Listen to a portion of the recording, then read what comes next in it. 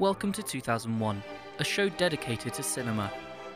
We've compiled a short, little montage of clips from our first episode that you might enjoy listening to. So sit back, relax, and let the movies take you away. Hey everyone, and welcome to the first episode of the 2001 podcast, and we're just going to start it off right about now. No, this is why you're fucking wrong. I don't want to hear.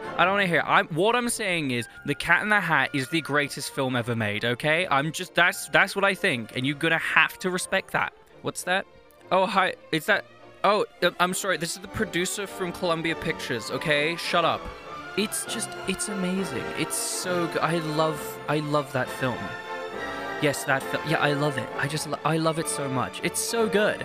No, we're not talking about it. We're not gonna talk about it. It happened. We're gonna stay right here. I mean, chill. If you had to be a zombie or a vampire, which one would you be? Now, I'm not saying Star Wars is racist. I'm just saying, if Christopher Nolan walked in this room right now, I would do whatever he asked me. And I'm being serious. Tune in each week as I, Fraser, take you on a journey through a film or an idea based around cinema.